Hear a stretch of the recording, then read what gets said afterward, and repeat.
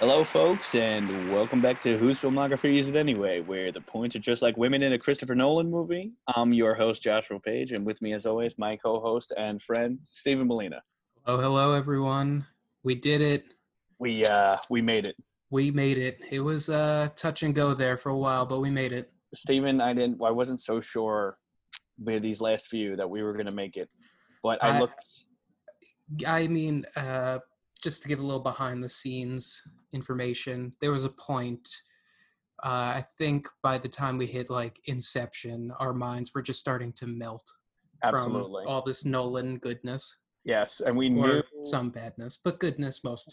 we knew that we were pulling along the seas, and we looked along the shore, and we went across the mighty battle, and we knew that as we lead to reach our victory, that we'd hear Winston Churchill's speech in our head, and By the time we hit Dunkirk, we saw it.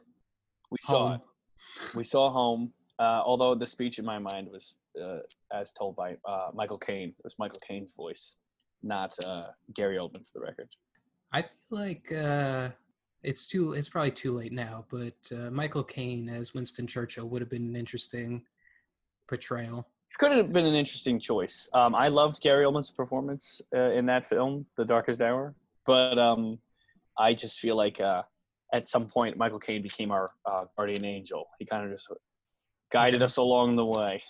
I mean, Gary Oldman won that Oscar for the role, so He won that Oscar, though. So yes, we've reached the end of our first milestone, our first topic. Your boy Christopher Nolan.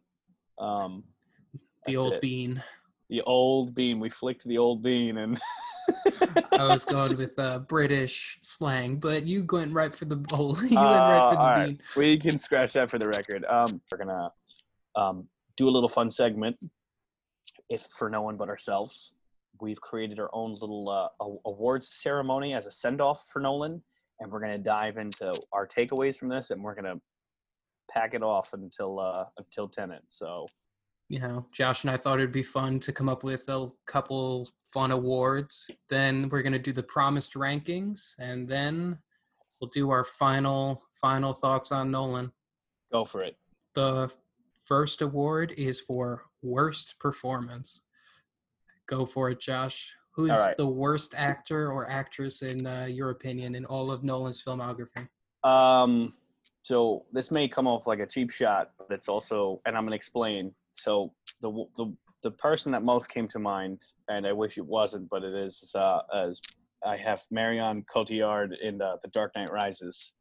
And I don't want to knock her because I think she's a beautiful, wonderful actress. And not only that, is that Nolan's treatment of women is not always the best. He uses them often as plot devices, and she's a wonderful actress. In Inception, she's wonderful. And I guess it's more of the writing, but her performance in that movie stands out among Nolan's career because she's kind of comes out of nowhere. She kind of interjects herself in. I don't know why I'm supposed to care about her. She becomes a love interest very quickly, and then she becomes real quickly, literally out of nowhere. And then she becomes a plot twist villain even quicker, and I just don't buy any of it. I just feel like she's not kind of giving it her all. I just feel like it's kind of reading a script. I'm sure there are. I mean, of course, there's got to be worst performances, but of the ones that stood out, I mean, she stood out to me. There's probably people I could have thought of here and there, but that was the one. No, I definitely thought about her when I was coming up with my picks. I didn't want to go with her, but that's the one that came to mind the most. I have two. One of them is kind of just like not even really a character. I don't even know the character's name. I just have to mention that kid in The Dark Knight Rises that we mentioned. Kid? No, the orphan kid who finds out his brother died and literally gives no emotion at all. He's literally just drawing bat symbols into the fucking bench. I already forgot about that. Again, that's not my choice. It's just I had to mention him again because that was awful. Oh man, 5 stars to that little kid. My real pick is Katie Holmes from Batman Begins. Oh, that's good. She you could tell what the character was supposed to be from from Maggie Gyllenhaal, and how wrong Katie Holmes was for the original role. She did not emote the strength that she needed to. She did not come off as intelligent as she needed to. She just like kind of, like you said, in most Nolan movies, women are like just plot devices. But in this movie, I feel like he was trying to get more out of her, and it just didn't come to the surface. There's no true depth to her performance at all. In a sense that as you're saying it almost sounds like the opposite of what Marion Cotillard did, because she's a great actress who was given kind of poor material, where Katie Holmes is kind of just like a bland actress with pretty good material. You know what I mean? I think Katie Holmes can be a good actress. Maybe not in film, but on Broadway, she's supposed to be good. I mean, she could play the part she needs to. I mean, I haven't seen her much beyond Dawson's Creek, but I mean, just from what I've seen. And I've never actually seen Dawson's Creek. Robin's a big fan. And I've never seen her on Broadway, but I heard she's a good Broadway actress. It's very interesting. I mean, it's no disrespect to the women. You know, they really try, and you know. I'm actually shocked at your pick a little bit. Just to backtrack, I really thought you were gonna go with Anne Hathaway in Dark Knight Rises. You know, as much as I have a disdain for that woman, even though I think she can act, and I don't know. I have to hate. Yeah, I thought about it, but it would feel biased. It would feel too personal, because she took the role that she was given, and she was kind of just ran with it. Like, even though I didn't like her performance or the character really, I still bought it. Where I guess Marion Cotillard, like, you could tell she was trying it. It was just like, it was every time she was on screen, I was kind of just not fair enough. We didn't even mention this during the Dark Knight Rises podcast, but I'm actually excited for Zoe Kravitz to take on the mantle of Catwoman. Oh, that's right. I forgot that was happening. Yeah, I'm very curious because I like Zoe Kravitz. She's a good actress. She's a very good actress. That's gonna be in the the Pattinson universe. The Pattinson universe. That's cool. That whole cast, who the people they say they have lined up, that sounds very promising. Yeah, they picked a lot of Warner Brothers people. Like Colin Farrell is coming back. Like both of them were in Fantastic Beasts movies. Him and Zoe Kravitz. He's gonna be Penguin. You know, Paul Dano as the Riddler. That's cool. I love that. Interesting choices. All right, let's move on to the next award. All right, so we have Best Cameo or Small Role. I didn't think about this until I had said it to you, where I realized that there's actually quite a few choices here I could have gone with. Yeah, I wrote down a couple. I didn't write down the runner-ups. I'm going to stick to my guns and say the one and only David Bowie in The Prestige. Oh, that was definitely up there for me. That's a good one. I just that man, I don't know. Like we said it during The Prestige podcast, but he turned the dialogue into it just felt like poetry when he would speak. He just does what David Bowie did best. You know, he just made everything his own, and it was just, I don't know. He spoke with such grace and such fabulous. It was fabulous. I was really swept off my feet. I don't want to say he steals the movie because Christian Bale and Hugh Jackman are both phenomenal in it, but when he's on screen, he just has this magnetism. And this is not an award, but he definitely has the best entrance in any Nolan movie. Oh my God, with the electricity all around him. Through the electricity all around him, it's incredible. That's good. Again, that's not an award. I'm just, if that was an award, he would have won Best Entrance. In hindsight, character entrance would have been a cool award. Because you think about the Joker and Bane and all these characters. For my best cameo or small role, I went with Tom Wilkinson as Falcone in Batman Begins. Oh, my man. That guy is just chewing up the scenery. He begs like a dog.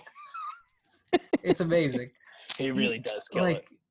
If there's one thing I love, it's when an actor chews up the scenery and it's this is my fucking moment. The camera's going to be on me. And he does really, it tenfold. It's amazing. For being a crime boss, he really nails whatever it is he was given. Because, that's good. I considered him, but chewing up the scene is a good way of putting it. So let's go to the next award. Best ending. I feel like you and I are probably going to have the same answer on this one. I don't know about this one, actually. I'm curious. I actually want you to go first. All right. For my best ending, I'm going to go with Inception. Simply because 10 years later, we're still talking about it. It's one of those endings that just never lets you go because you're constantly questioning what is real, what is not. It's definitely his most open-ended ending. Absolutely. I mean, just because he chose the final frames he did. I mean, we've talked about the endings in terms of like even Interstellar. You're talking like when we debated, it's just like he has this big story culmination with his character, with the two characters, and how it may or may not have really turned out the way you thought. But it really is just him taking off. He goes to find Anne Hathaway, and it's a very quick ending. And as much as I love Interstellar, it's an abrupt ending and not necessarily in the best way. No, this is an open-ended ending that is warranted, and it's also just so engaging because if I remember, you walk away from the movie theater with your friends, and the first question you guys are talking about is, wait, is he still in reality? Like, what's Yeah. going on? It's one of those, it's just an ending that grips you. It's an age-old debate, and it's one that you can debate until the end of time, because it almost doesn't matter, because whatever the outcome, it will drastically change the story. But the whole point of him leaving it open-ended is for the exact reason that you and I are literally talking about 10 years later, like you said. Yeah. So that's my choice. What about you? I actually went with Memento on this one. Okay. So again, an abrupt ending, but the whole idea of the story looping, the fact that movie ends where chronologically, well, it's really in the middle of the story. The ending, if you watch the chronological narrative, it's in the middle. It's completely, he has everything happens the same way. No, but in context of the movie, it ends literally where it began. No, exactly. Well, actually, no, different murder. Where the timelines meet is in the middle, but it feels like it ends where it begins. But the fact that you realize you're in this loop, and that the timelines are getting closer and closer, once there's this reveal, it's kind of like, even though it's coming. We've talked about this when we talked about the Memento podcast, of the idea of that impact hitting you the first time, because it's like just this big pulling the rug from underneath you that, we said, may or may not lose its effect with multiple viewings. But that whole idea of it, the story coming to culmination, and just as it's just revealed, and you're like, holy shit, what's happening? And all of a sudden it's just, he pulls up in front of the tattoo shop and just says, wait, where am I? He comes to the conclusion, hey, this is how I want to live the rest of my life, looking for a man that is no longer in existence. And right. And I love that he has this big monologue while he's driving, first notable bad driver, which was, we thought would be a runner-up for the categories. But as he's revealing this, you're kind of like jaw dropped. He has this moment where all of a sudden it resets for him. He stops in front of the tattoo shop and he says, wait, how did I get here? Or he says, where am I? He ends with a question. He looks and it cuts to black, and all of a sudden you're like, shit, this is just going to loop for him forever. It's kind of like a moment that resonates with you. I mean, I ultimately think, as far as ambiguity goes and open-endedness goes, of course, Inception is the better ending. But that ending for me, Memento, it just hits different for me. Best Hans Zimmer score. I will say, just because the two I was debating, oh God. So the runner-up. This one was probably the hardest for me. All right, you know what? Because I'm thinking about it now. But no, I'm gonna stick with my guns. All right, so today, Junior. Just insert that audio clip. So, yes, this was difficult, and I think that as the runner-ups, I'll say, were basically a tie between The Dark Knight and Interstellar, because The Dark Knight has this. Well, it's really Batman Begins, which had the iconic. I don't know the names. He had the fancy names. Bad names. But when the horns come in, when he's in the tumbler for the first time, you hear the music. But Dark Knight actually takes the score further, even with just Joker's score, because of that one note that they stretch out. Dark Knight's the more iconic movie. The soundtrack is very similar to Batman Begins, but I know they have a little extra. And in Interstellar, I mean, just because of how different it was, and with the organs and then the clock when they were on the ocean planet and all that. and how emotionally that hits me. Just with music making you feel emotion, and that's part of my crutch for Interstellar because I love that movie so much. But part of my love for that movie is how emotional I get when I hear Hans Zimmer's score. Of course, the winner, though, I had to say was Inception. We have the same winner. All right, we have our first matchup. I really just feel like those horns, the bombs, the trailer sound, but I don't think it's overstating by saying that this movie's music changed movie music, or at least trailer music, absolutely forever. I just went simply with, all right, what soundtrack of Hans Zimmer's and Nolan work do I listen to the most? And it comes down to Inception. Inception is by and large the one I go to the most. Even the individual tracks, not just the trailer. I think it's, I don't know if it's Mombasa. I don't know if the dream is collapsing. I think is the one with the finale. That one's really good. But even Mind Heist, I think, might have been one of them. Mombasa. Time is great. Right, that's the one. At Time is the one at the end, right, when he sees the that's the very last one. Off the plane, and that's talking about feeling emotional hearing music. Almost as much as Interstellar, like that score it gives me chills. Like it gives me actual goosebumps when the horns blare. Like it's a feeling I can't describe. And it is, I think, some of Hans Zimmer's flat out best work. The next one I got is most notable Nolan humor. We've mentioned multiple times throughout this podcast, just, Nolan's humor and how it is not very humorful. Not very present at all. When it does show up, you have to make a note of it. So I have a runner-up, and the runner-up is TARS from Interstellar, actually. That's good. Simply because they make a note multiple times about TARS's humor settings, and that's just, like, pretty funny to me. Overall, I went with something completely that's, like, it wasn't a joke in Nolan's movies, but I think Nolan is just trolling us with it. I went with Bane's mask voice. I think that it's just, like, arguably the funniest thing that he's ever done. Because how many terrible, like, rip-offs have you heard about from this Bane mask? The South Park episode in of itself is hilarious because there's a whole Bane subplot with the mask. It's just ridiculous what he did with it. If not absurd in the movie itself, because we said on the Dark Knight Rises podcast that I don't feel less bothered by it. If not in the voice itself, in the lampoons and satire that it inspired. That's kind of where I went. That's kind of why I chose it. It's something that universally was mocked from the moment the movie came out. It's just a troll, I feel like, from Nolan. I feel like Nolan is trolling us with this voice, and it just took on a life of its own after the movie came out. It has definitely evolved beyond the movie. That's a good choice. What's your choice? So my runner-up, which would have been the winner, but it's like a very intentional moment, I feel. Maybe not intentionally funny, but intentionally shocking, was the pencil trick in The Dark Knight. Magic trick.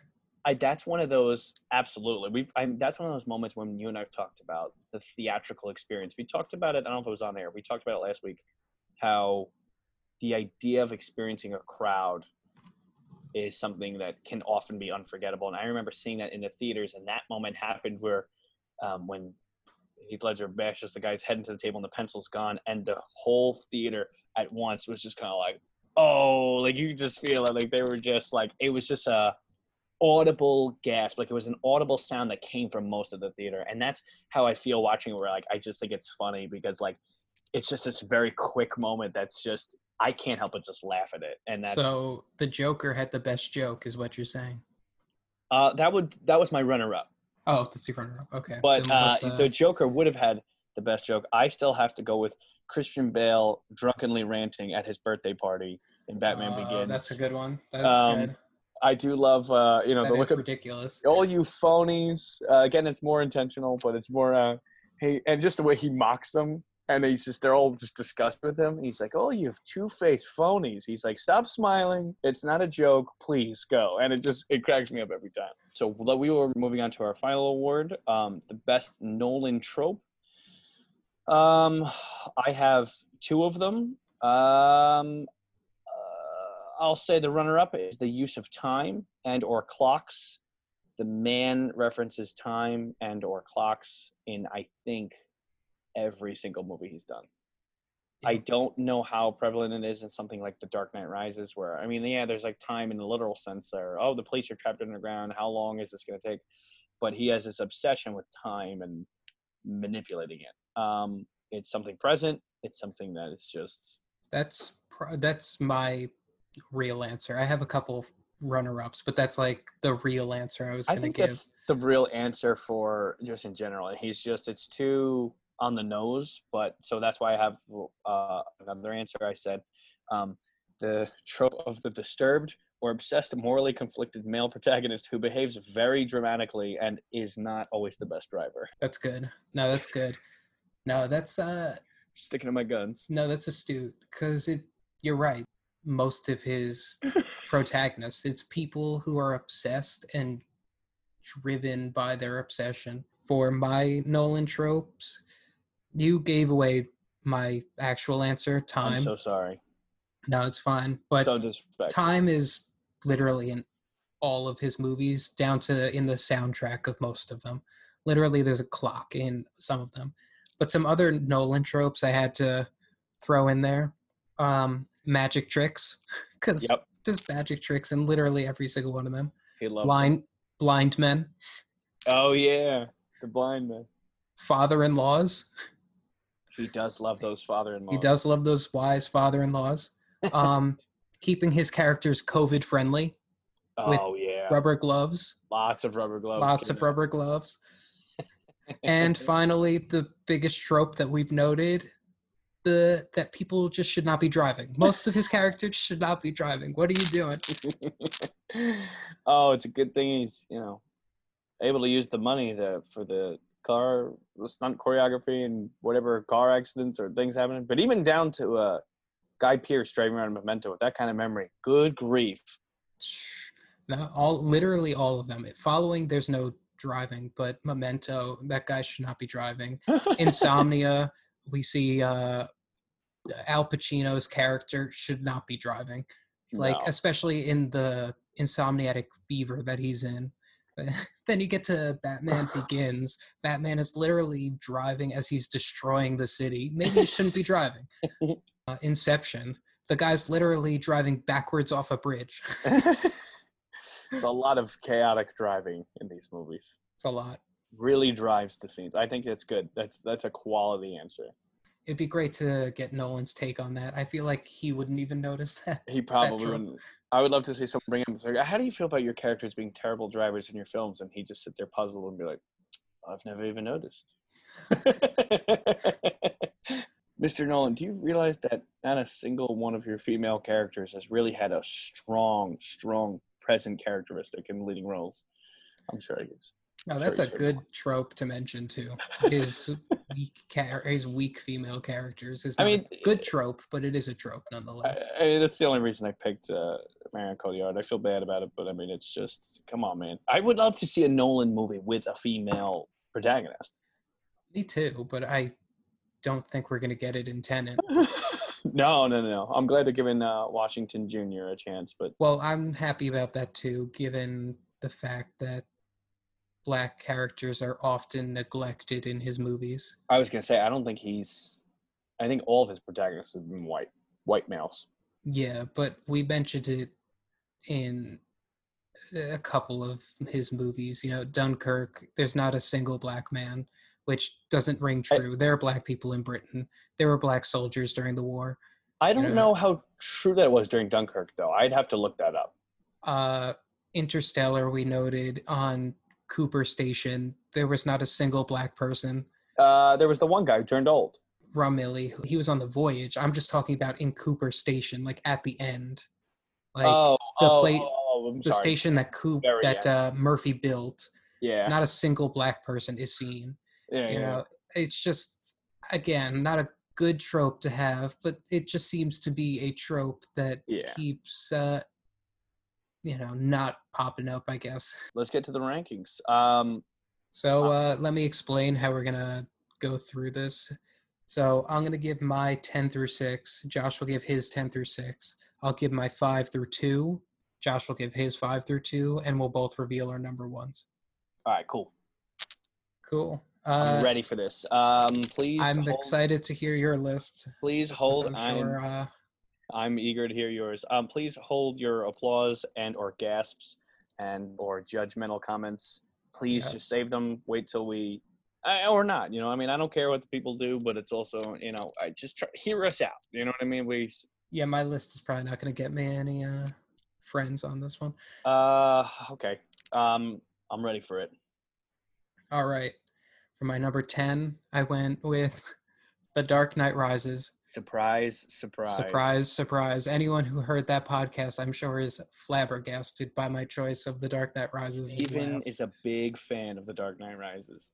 Again, we don't need to, the point of this is not to relitigate everything. Yeah, because we're not going into the movies. If you want to hear about how we feel about the movies, go listen to the individual podcasts.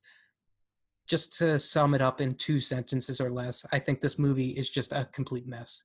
It's all over the place tonally, and it leaves the world of reality into the world of the 1966 Batman and bombs in Gotham.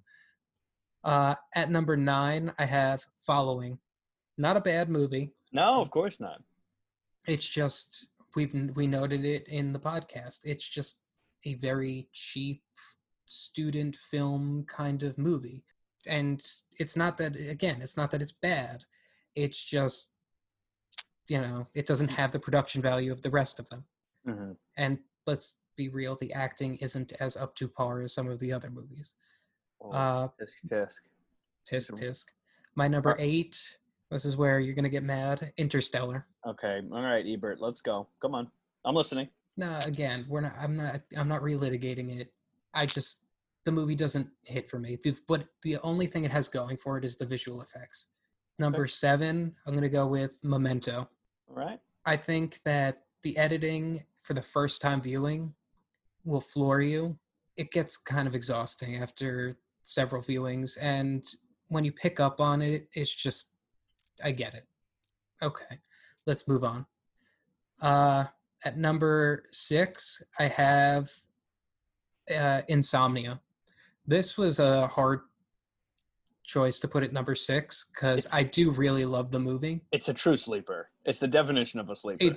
Exactly. That's what I was about to say. It is a true sleeper, which is ironic given that it's about insomnia. But I actually really like the movie. It's good. It's really good. It's just, it didn't hit as hard as the ones above it. All right, that's Josh. Good. So that's your 10 through 6. That's my 10 through 6. Sounds to me like, and we'll save our final thoughts because I have some thoughts about your rankings already, which we'll talk about after. But it sounds like you're going more of a critically based. No, I'm going with how I feel about the movie, not necessarily how critics feel about the movie. This is how the order of which I would want to watch the movies again. I feel like this is going reverse order of the Rotten Tomatoes scale, is what I'm saying. Oh, but we can pull up. Also, we don't live by the tomato people, but no, I didn't even look up the tomato meter. Honestly, as I'm sure people have noticed by now, I don't do this intentionally, but my feelings usually coincide with those of critics. As I've gotten older, it's happened that way because I got to be, and we'll talk about all this after because I haven't even done mine, but that was my biggest gripe with this whole list is I wrote it out and I was like, cool, this is how I feel about like my favorite to my least favorite. And I was like, this doesn't work because some of the ones that may be my least favorite, I'm saying this to preface why, because I'm going to explain, but some of the ones that maybe aren't my favorite are, in my opinion, objectively just the better films. And so that's why I'll probably more of a fan-friendly list. You'll understand. So I'll just get right. I'll understand. You go for it. But that's my preface, and you'll understand why. So at number 10, I have Following. Okay. It was going to be The Dark Knight Rises, spoiler alert. but following, it's ambitious, especially because it feels like a student film, but it also feels like a Like a student student film. film. Yeah. And that's like you said, it's not that it's bad. It's just it's his cheapest, most low budget. The not notable acting. It's a great storyline, and I like that it came from his real from a real life event that happened to him. But it just doesn't really uh, pull me into the experience the way that the others do. The only reason I have Dark Knight Rises at number 9 is because everything that happens, I think, before Christian Bale, before Bruce leaves the hole, and the whole movie. I mean, it's really after the football game. It's actually, there's a point, but that's the point. When he gets out of the hole, the whole plot kind of just falls apart. So it's like, but I can dismiss the things I don't like before it, like you said, to hear details. You can hear the whole rant on the Dark Knight Rises episode, but the stunts, the action sequences, the score, the cinematography. I mean, just the atmosphere of that movie. I love the snowy white colors. It's just hard because that movie gets so bogged down by its problematic aspects. Yeah, it holds on longer for you than it does for me because it It falls does. apart for me during Bane and Batman's fight. As soon as those tumblers come crashing down from the ceiling of their fight, like from the sewers, that's when it all comes crumbling down to me. Well, like I said when we were recording, that fight is where the movie peaks for me. Like I could turn off the movie at that scene when Batman gets his back broken. I could be like, okay, I've seen enough of great filmmaking here. That's what I'm Um, saying. At that point, that's when I tap out, and there's another like hour 40 at that point. that's the thing. It's bloated, and again, not going into the details or feelings because we have a whole however long episode of that. So this was a little tricky, and this is where I'm going to stir up some controversy. Uh-oh. So my number 8 was Insomnia, and I had it higher, but I love it, and I think ultimately I hold on to how good Robin Williams is in that movie, and I really am kind of just looking back. I love the plot. It's interesting that Robin Williams is your savior in that movie because for me, it's Pacino. I was going to say it's not really Pacino. Just feels. I mean, he's not Irishman angry yelling, but it still feels a little like he's. And I get it. He's supposed to be literally tired the whole movie, but it didn't feel like Pacino at his best. It always felt kind of like he was. I don't know. I feel like Pacino wasn't as into it as he's been in other movies, but it's also hard to gauge because he's got how much of a career behind him. So I'm not trying to compare.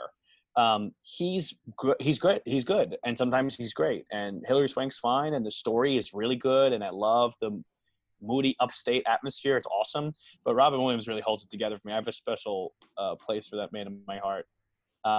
But just his delivery of that, and I love it. I love that movie because the dynamic. It's the first time you see a true dynamic between two characters, the way you'd later see it in The Prestige.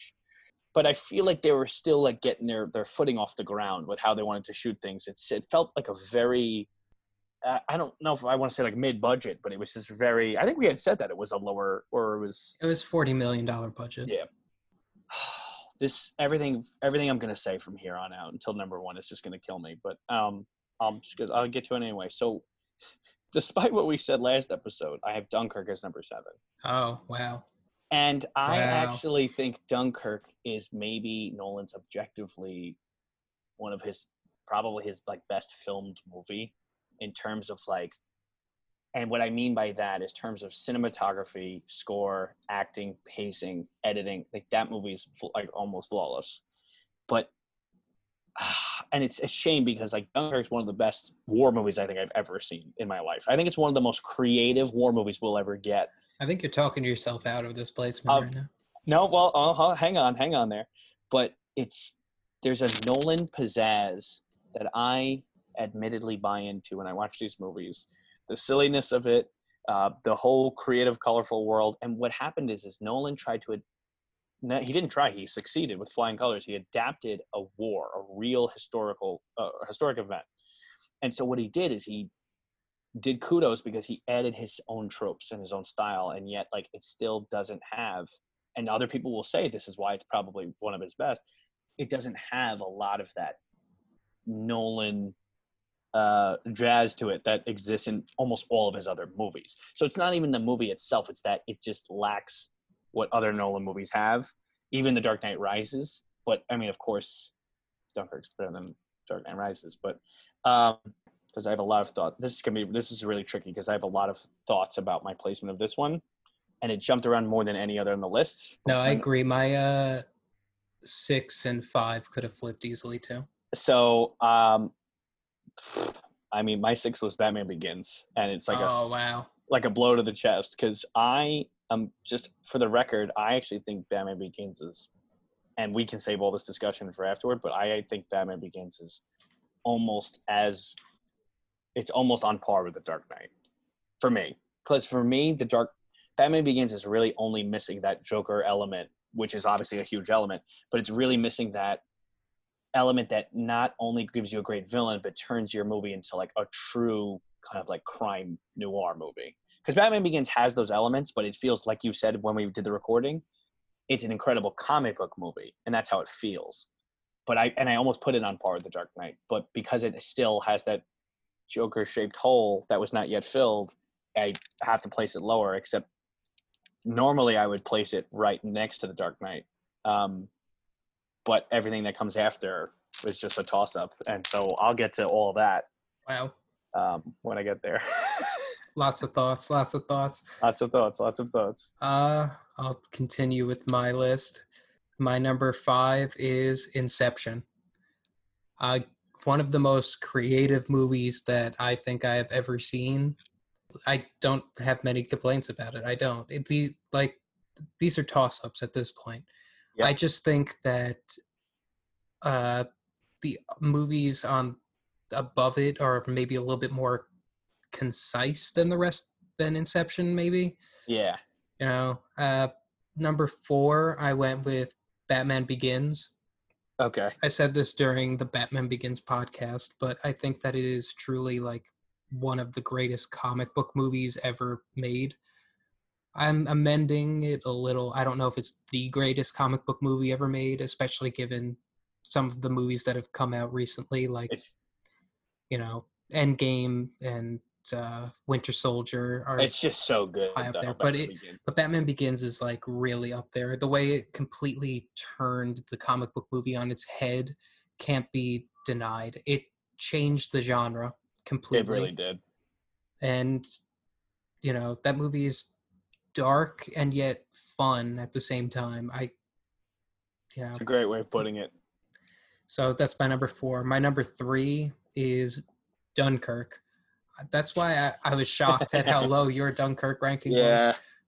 Maybe it's because, like I said in the Dunkirk pod, I was a history major, and it might just hit my affinity for historical dramas. But like you said, it's one of the most innovative war movies I think I've ever seen. It doesn't have to explain the war; it just puts you in the war, and it's awesome. For me, that's kind of like what it is about reading history books. I want to learn, but I also want to be immersed, and that's what the movie does for me. Yeah, we had said that it easily could have been the same length as Dark Knight Rises and gone into the in-depth of the war and just taken its time, and it could have merited it, but it breezes. And I actually had it as my number 2 last night, and I fell that much. Wow. Like I said, I just felt horrible about it, but and in a complete opposite of you, I actually really like that it's lacking the Nolan thumbprint. Sure, I totally understand. The other movies are. That's kind of what I like about Insomnia too. It doesn't have the Nolan thumbprint all over it. There's something about it that's different. I mean, obviously it is a Nolan film, but it doesn't shout out loud like I am a Nolan film. I know. My number 2 is The Prestige. Sucks you in from the moment you watch it. It's filled with twists and turns. And I know that, people are probably going to come at me and say, well, when you watch Memento, you say you get bored of the editing style. What about the twist in Prestige? How is that number 2? You know the twist of The Prestige. Yes, I do. I know the twist of The Prestige. but the twist in The Prestige is different than the twist in Memento. It's different than the editing style in Memento. Every time I watch Prestige, I pick up on something new, and the world around Prestige just feels more full and realized. And again, maybe it's because I am a history buff, but it's also nice being in the early 1900s, not just in London, but in America, dealing with Tesla and his exile from the world around him. It's just fascinating to me. So Absolutely. that's my 5 through 2. I wonder what your number one is. I'm so curious. I think Uh, everyone can do process of elimination at this point. my number 5 is Interstellar, and that was also in a number 2 spot last night. So, Jesus. That's crazy to me. So when I said, and again, without diving into it, it's when I saw Interstellar twice in a 24-hour period in IMAX. And when I walked away that second time, I said, this is Nolan's magnum opus. And to a degree, I kind of still feel that way. I feel like this is the biggest, grandest, most expansive thing he'll do thematically. I guess you could say spiritually, but mostly in the fashion of science fiction. Because it takes you so far off of planet Earth and goes into the dimensions it does, I have this connection with it, especially because at the beating heart of the film is this connection with his daughter. But this last watch specifically, kind of not just hearing your perspective, but just watching it from a step back, seeing I see it as a Kubrick influence. You see it as a Kubrick ripoff. That's fine, and that's I think there are people who might agree with both, but it's also it just hits home a lot for me for reasons I kind of can't even explain. Like emotion, I think it's the most emotional. Like I said last time, it's the most emotional that I felt in a Nolan movie. Even though the movie is trying to basically shake you and say, "Feel some emotion." You know what I mean? I can almost feel Nolan reaching out, grabbing my shoulders, saying, "Feel some emotion." But I'm like, okay, I'm completely buying into it. Yeah. Well, who am I to tell people how to feel? But I could tell you how I feel, and my feelings on the movie is it's very manipulative, but it is good that it hits you home for you. Like, I'm right. not taking that away from you. No, That's you're amazing. not. You're whatever. You're your own supervillain. You're not going to affect me. You're sticks and stones, my friend. You know what I mean? That's fine. Although words can often be very hurtful. Please don't ever hurt anyone with your words. Please, we're better than that. Too late. So these next 3 all flip-flopped again. All of these were number 2 as well. These can all be a toss-up. I basically have my number 1, and then it's actually number 1 and 2, and the rest were kind of 3s. Once I was settled on it, because I feel like it's ridiculous if I don't. Let me for the folks at home. Whatever ADHD I have is very present right now, because this is what I think about on a daily basis. Is this movie better than that movie, and why is that reason? I obsess over rankings. That's anyway, why we're friends. This is it. This is really just boiled down to maybe not this year, given how few movies are coming out, but at the end of the year, just the more behind the scenes stuff. At the end of the past 3 years that Josh and I have known each other, our top 10 lists are always it's a project. It's the project that kills both of us. I'll spend a day writing up a thing, and I'll write little paragraphs and pictures and stuff, and I'll make a whole thing about it. And Robin will be like, "Why do you spend so much time doing this?" And I'm like, it's not even that I want people to read it or see it. It's that it will make me feel better inside knowing I've completed it, and I'm sticking to my guns. And come January 1st of the following year, whatever my list is, that's it. And then if I want to update it, I change it. But that's where I release it. That's where I say it's going to be interesting the end of this year, because do we follow the Oscar suit and count movies that come out through February, or do we make our top 10 list come January 1st? That's a great question, because I think that movies, so as I've told you, I go off of the year it came out, and if it's a foreign film, I'll go the US release.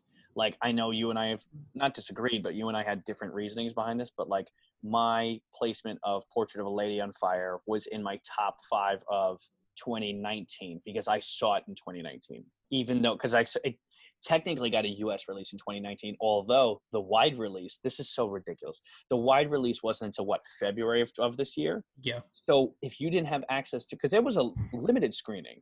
Honestly, it might be on my top 10 list this year simply because of how few movies have come out this year.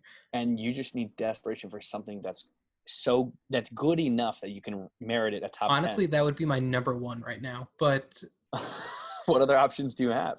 there are a couple of other options.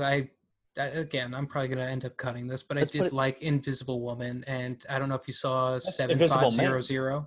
Sorry, Invisible Man, yeah. That's fine. And did you watch 7500, the new Joseph Gordon-Levitt movie on Amazon? No, I didn't even know about it. It's kind of like Invisible Man, where it's like a horror thriller. It's definitely more of a thriller, so don't go into it expecting a horror movie. But it's a thriller, but the subject matter is horrific. That's good. He directed it, or he's in it? He's in it. Oh, okay. I'm just adding it to my list. It's on Amazon Prime right now. I'm very excited about it. But yeah, I have to sit there and I have to basically play Russian roulette between Birds of Prey and the Emma remake as my number one. I'm sitting there going, I've not had a good year. This is some rough stuff. And I like both those movies, but I digress. Let me just backtrack my thoughts. So yes, I'm obsessed with rankings. This is crazy.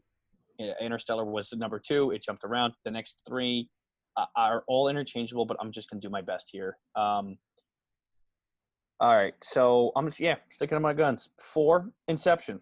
It is arguably, well, you know what it is? It's the most original. The reason I didn't want to do this as a category, it's the most original thing Nolan's come up with. It's one of the most original movies that anyone has ever come up with.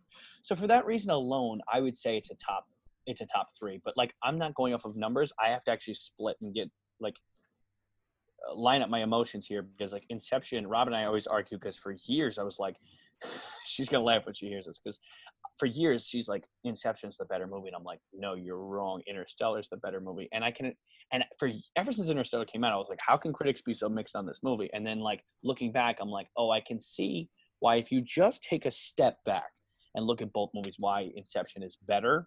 And that's why I'm adding it. It's a more original idea. It's unique in ways that take genuine creativity. I'm not necessarily genius. I do think it's a genius idea, but it's like, it's such a creative idea on, for lack of a better word, so many layers. I've never really seen anything like it to date. And then we have number 3 is, so my number 3 is The Prestige. Okay. I'm a sucker for period pieces, but also the obsessive nature and the homoerotic dynamic between these two men who are just trying to one-up each other. It's just, I can't help but be drawn in.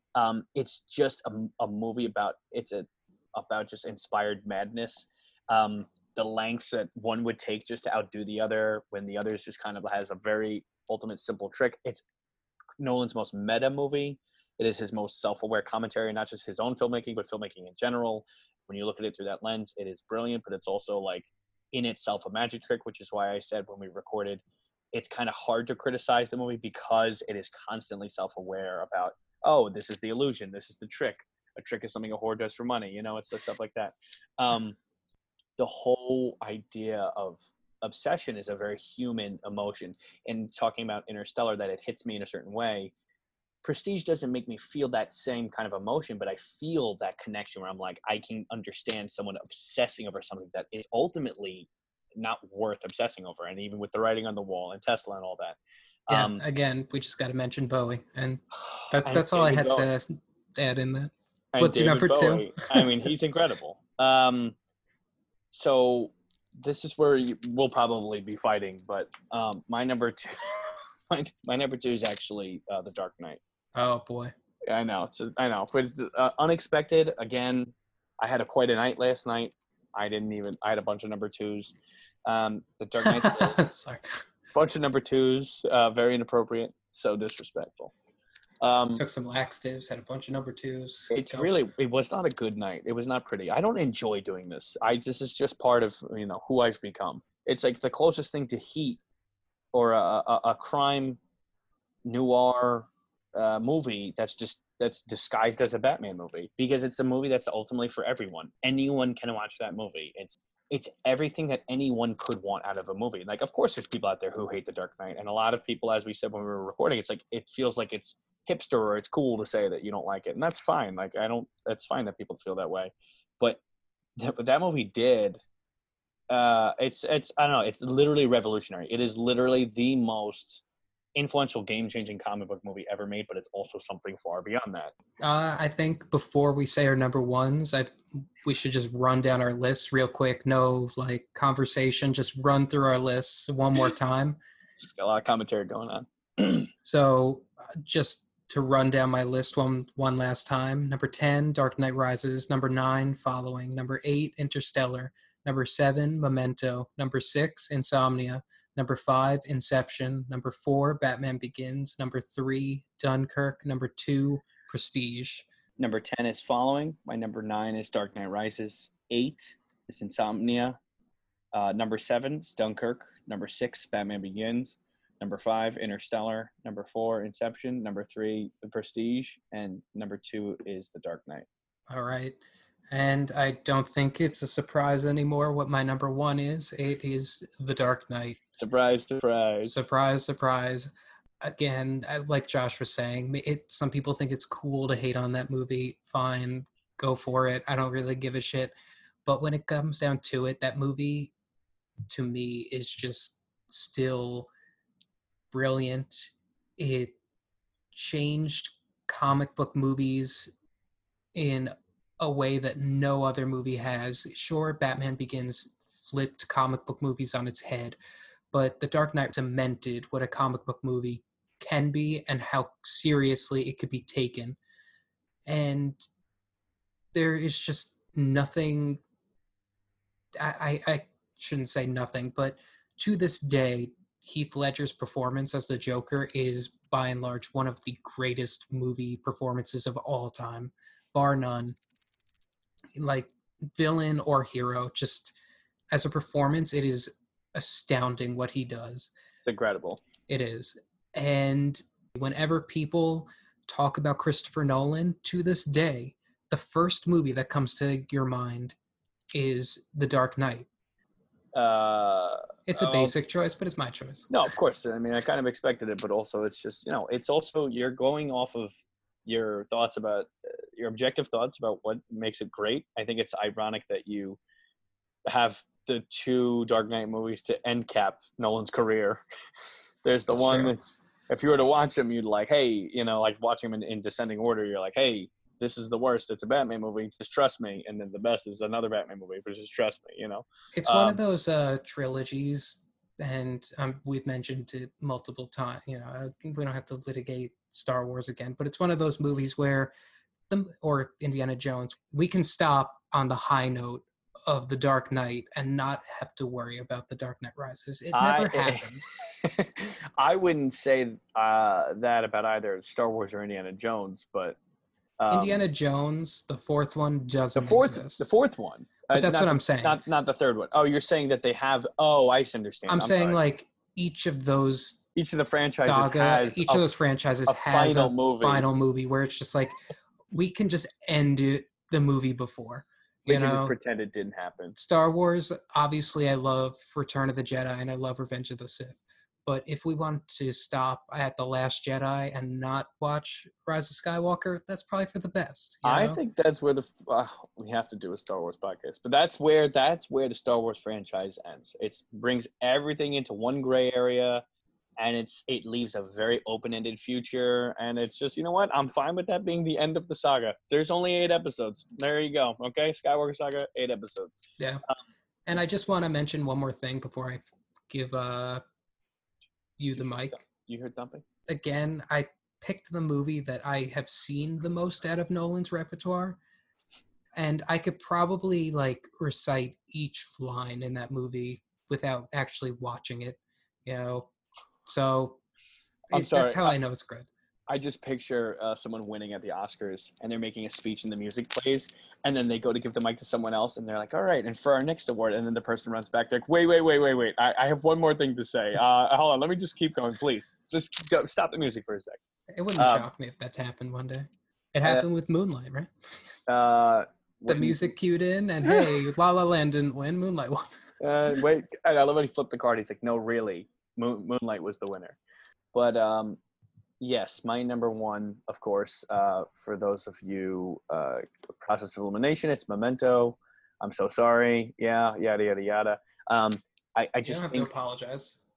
I have to stop apologizing, Steven. I'm not sorry. I'm sorry that I'm not sorry.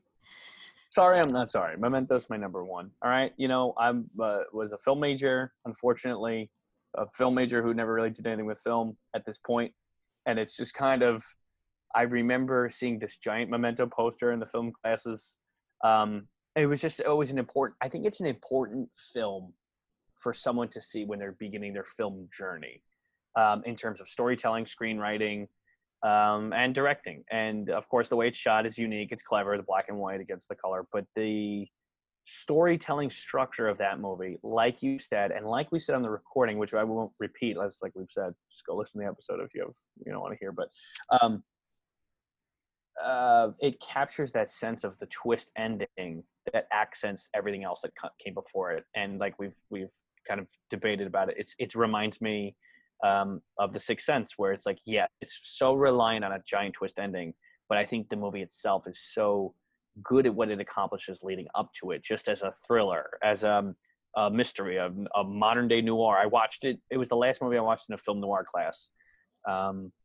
It was in college. It was the Big Lebowski. Memento was how we ended that class. It was pretty. It was pretty wild. That's a good double feature. It was great. So even just I don't know. There's something that's very. There's something very intimate about that movie for me. It's just it's because it feels personal. It feels like the beginning. It feels like an introduction to Nolan's career, even though Following is the true introduction. I don't know. I just think that it's a great introduction to Nolan. It's a great introduction to filmmaking. And just as a story, I've never really seen a structure quite like it. Yeah, and like I said, the last time I watched it, I had the best experience I had watching it, which was the reverse that I had with a lot of these other movies. Just holds true in my heart. It's can't explain it. But that's it. I'm going for it. There you go. The old Guy Pearce classic. And that concludes our ranking. So I think it's time to go into our final Nolan thoughts. You want to go for it? Yeah, I feel like, because like I said, I'd just be a filibuster. I don't want to just talk people to death. I feel like I want to have a open-ended conversation. I guess I feel like, to quote South Park, I learned something today. Back when they did that, yeah. Yeah, I learned something today. Those young viewers of this podcast probably don't remember those days of South Park unless they started from the beginning. We really sound like old men. But if I learned something, it's that it's just the tropes are present, and I would say in a much different way, and not necessarily comparing, like I'm saying it's better or as good, but like Nolan puts his, like you said, a thumbprint on his filmography in the way that like Quentin Tarantino or Spielberg do. He has achieved, despite what anyone wants to say about his movies, he's achieved a style, and he kind of earned it pretty quickly. I'd say like by Batman Begins, like his movie started having a very steady flow of just, it looks and feels like a Nolan movie. There are certain sobering, eye-opening experiences I had watching these movies again, and it's what you and I've talked about in many different ways about getting older as a film goer, is that you lose some of the emotional connection that you once felt when you watched these movies.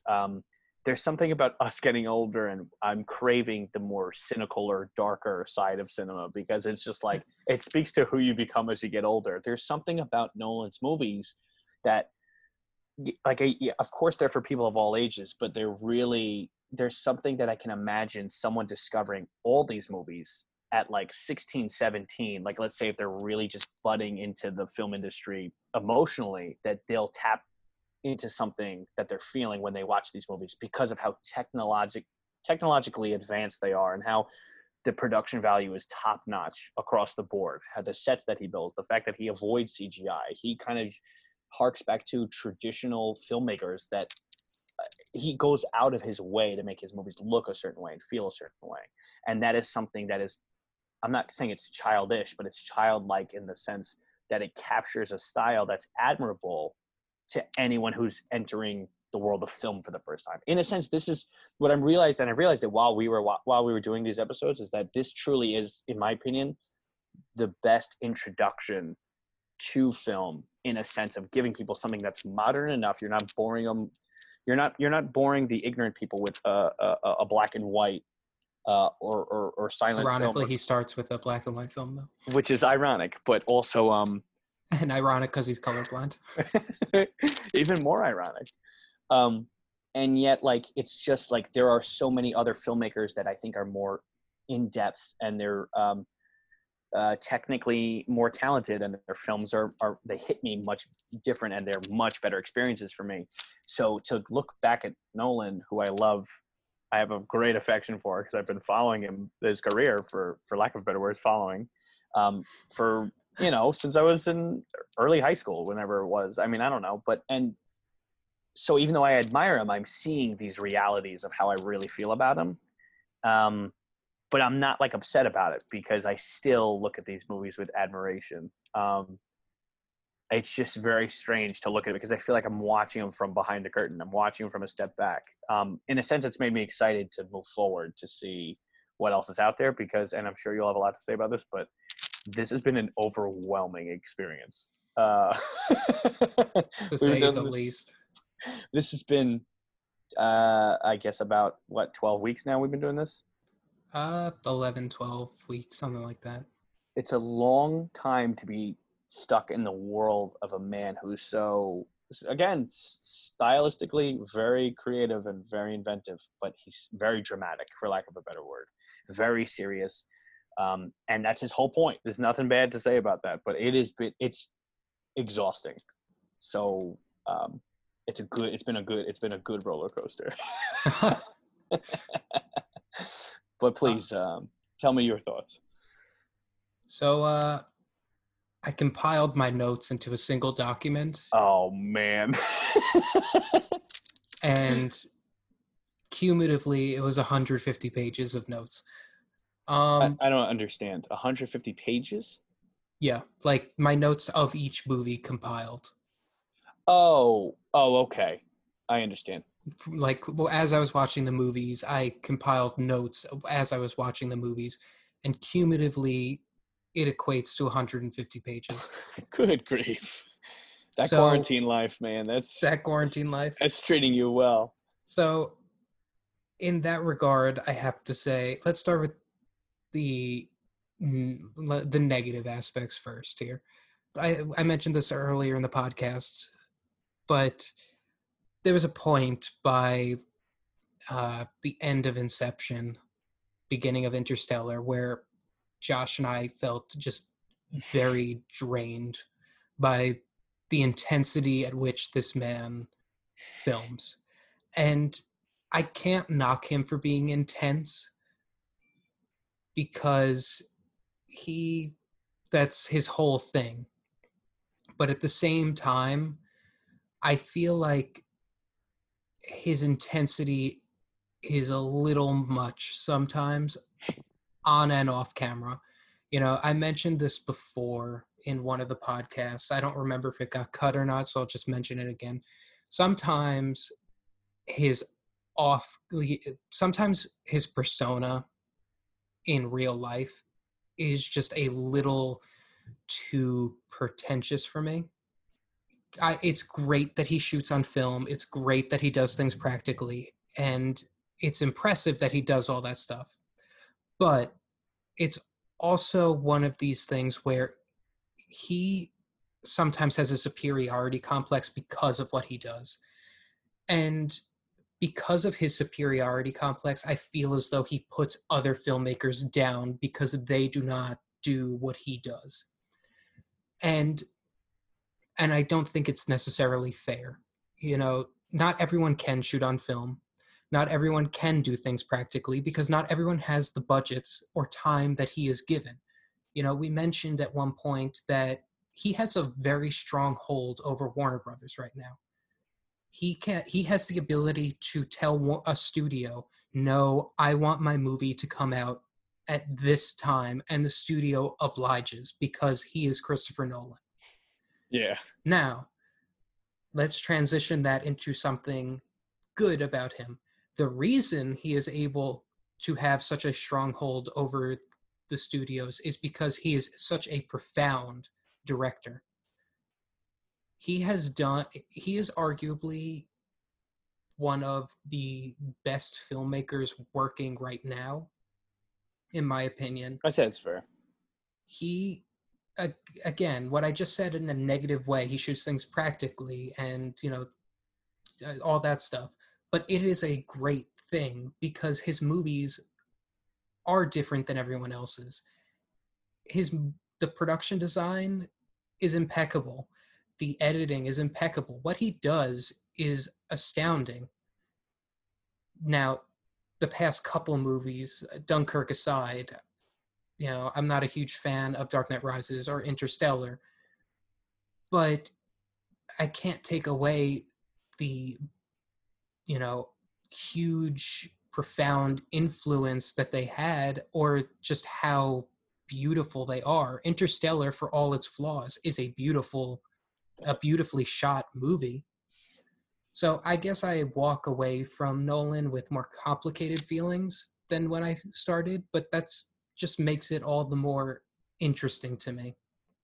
You know, he's an interesting filmmaker with a lot to say. And I'm going to continue to go to each one of his movies opening night. Maybe not Tenet because of COVID, but when there's not a world pandemic, I will see all of his movies opening night. With the exception, you know. With the exception of a global pandemic. I will see all of his movies opening night, or at least opening weekend. Yeah. He's that kind of director. Yeah. He's an event filmmaker, as I say. It's he's an event filmmaker, but he's different than most event filmmakers because you can argue that any Marvel movie is now an event film. Sure. Yeah. But I'm not walking away from most Marvel movies saying that I experienced something new. No, of course not. Yeah. Or profound. Like, I didn't walk away from Captain Marvel and go, okay, that's something brand new. I mean, yeah, to each their own, you know what I mean? That's great. I mean, I guess it had a female protagonist, but, you know, DC did that with Wonder Woman. But the only, I guess, Endgame, I walked away going, holy shit. But that's just because it's a different scale. That's a different beast.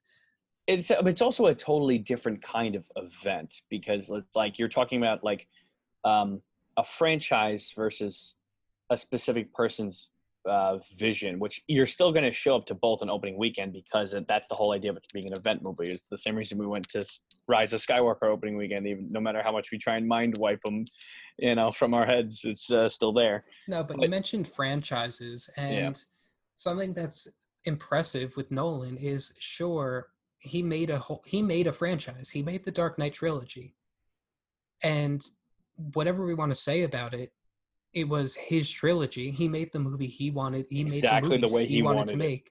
And he was able to fight off DC and Warner Brothers, who wanted to integrate his universe into their own.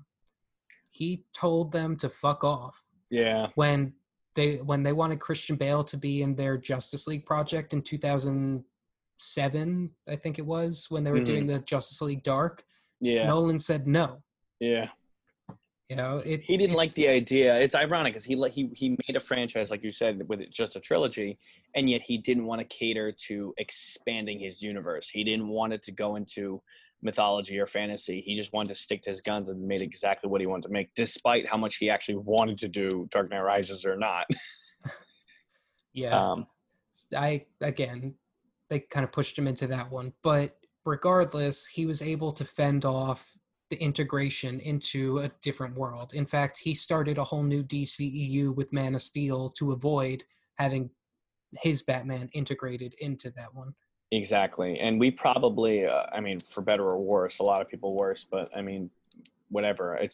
We probably wouldn't even have, like you said, like Batman, the Dark Knight, uh, affected all comic book movies after, on accident. You know, it kind of like, or like you said, like, or paraphrasing, but like it ruined comic book movies after, on not on purpose, but like we wouldn't even have the DCEU or Man of Steel to kick off the DCEU without his movies. You know what I mean? Like, Or without him. He was a yeah, producer on both of those movies, and his right, wife was I think she was a producer through Justice League, though right. I wouldn't really I don't know Uh, how uh, much of a part she had to play in Justice I League. mean, at that point, the franchise kind of takes itself into its own hands. But I mean, it's really, I remember the Man of Steel trailers. It's like from director Zack Snyder and visionary producer or whatever. It's like producer of the Dark Knight trilogy, Christopher Nolan. Like his name was all over the trailer because they want to let you know he was involved in some way, even if not creatively.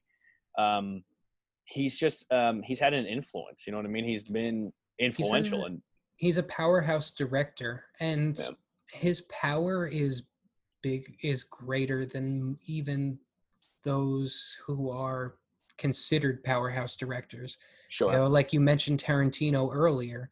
Sure, Tarantino is considered like someone at the top of his game, but his movies don't make the money that Nolan's movies do. exactly.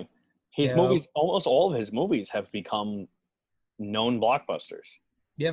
Yeah, I where mean, maybe that's just because of the different kinds of movies Nolan and Tarantino make, well, but exactly. That's why I was saying with like him like catering to everyone. Where even like we've said like what was it, like Hateful Eight, yeah, bombed at the box office. You know what I mean? And I mean, you know how I feel about that movie. I love that movie, but it's also like it comes. I'm glad you do. I'm glad that you acknowledge that I do. It's just but it's become this conversation of where does the art bleed into the mainstream, and he's kind of one of those rare directors who he kind of gives a little bit to everyone, because he can still like get the film people who are like, oh, so well shot, and then you just get the everyday people who are like, oh, that was just a cool movie. You know what I mean? Like you In can a cater to weird both way, audiences. he kind of blends Kubrick and Spielberg together.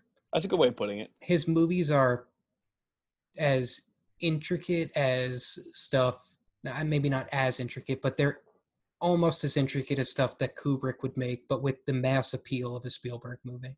Yeah, he somehow hit that sweet spot right in the middle where, and maybe that's what people who are really in depth in film feel like he's lacking. Because, like we said, I think from one of the first episodes, that there's a fan base out there who just hates Christopher Nolan. There's people out there who think he's a crock. You know what I mean? And I get it, because I can see how, if you're really versed in the world of like art house independent films, how you could look at Nolan's movies and be like, oh, they're just like big, it's giant, big budget schlock. You know what I mean? They're like, where's the art? Where's this and that? And like, I just feel like there are just the people in the middle ground who can be like, yeah, I love whatever my artsy fartsy films, but I also love my blockbusters. And like, I just, his movies kind of live in that center world that I think, like you just said, Spielberg and Kubrick. Uh, that's a great comparison, because that's how it feels. So I think that moving forward, I think we've had a great experience doing this. I've had a great experience because I've always wanted to just jump into watching a filmmaker's career from the beginning, and I think it's been pretty cool to actually do that. As exhausting as it's been, I'm No, curious. and it was fascinating watching him go from Following to Dunkirk. He's come a long way. He's come a very long way, He's come a and long, long way. that was probably the most exciting part about this whole experiment of whose filmography is it anyway. Yeah, Uh, so I guess that's a good spot to end on our final thoughts. I agree. I do like. I mean, we'll have to leave this off by saying that we will have to cover Tenet, um, be it, and we can figure this out off the air, but be it when we see it in the theaters, or later when we have a release where we can script it. We'll have to figure that out. Well, I don't even know when we're going to get to see it because now Cuomo said that movie theaters are not opening in phase 4. Oh, jeez. So we don't even know when movie theaters are opening now. But we need to leave this episode off by saying to be continued because we're gonna have to revisit Tenet. It's after all this, we owe it to ourselves. We owe it to the people. No, I definitely want to touch Tenet. It's just a matter of when. We do not know. So Josh and I would like to say what our next topic will be. So drum roll, please. Wes Anderson movies. There you go, folks. Roll your eyes. Josh and I figured, what's the complete opposite of Christopher Nolan? And who else was expecting a big release this year? But yes, what will give us a different breath of fresh air? But the indie hipster master himself, Mr. Owen Wilson, Mr. Bill Murray, Mr. Ed Norton, Willem Dafoe, Mr. Kate Willem Dafoe, Tilda Swinton. Yes, Wes and all his friends. I'm very excited to reunite with them. It's been a minute. No, you said it perfectly 2 seconds ago. It's a breath of fresh air. Oh, it's as I was saying in the beginning of my final thoughts, Nolan got very dark and dour toward the end. I'm not saying that Wes Anderson doesn't touch on heavy topics, but he definitely does it with a much lighter flair. He does, and he hits different. Do you want to give a Nolan pick? Because I just want to say to watch Insomnia. I'm just going to say it on the record. Because I feel like anyone, not just listening to this, but the Nolan fans out there, even the diehard ones, probably haven't actually watched it.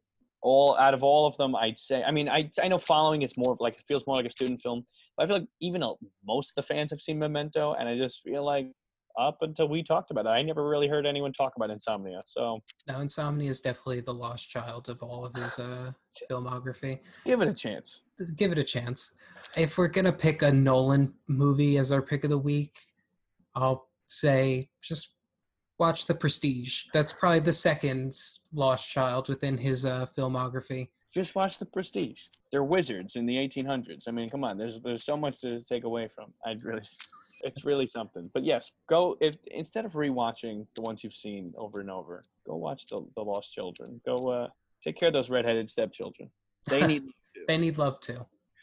All right, Stephen, it has been an absolute pleasure. Yes, yeah, it has been. I think this is where we will wrap up this episode of Whose Filmography Is It Anyway?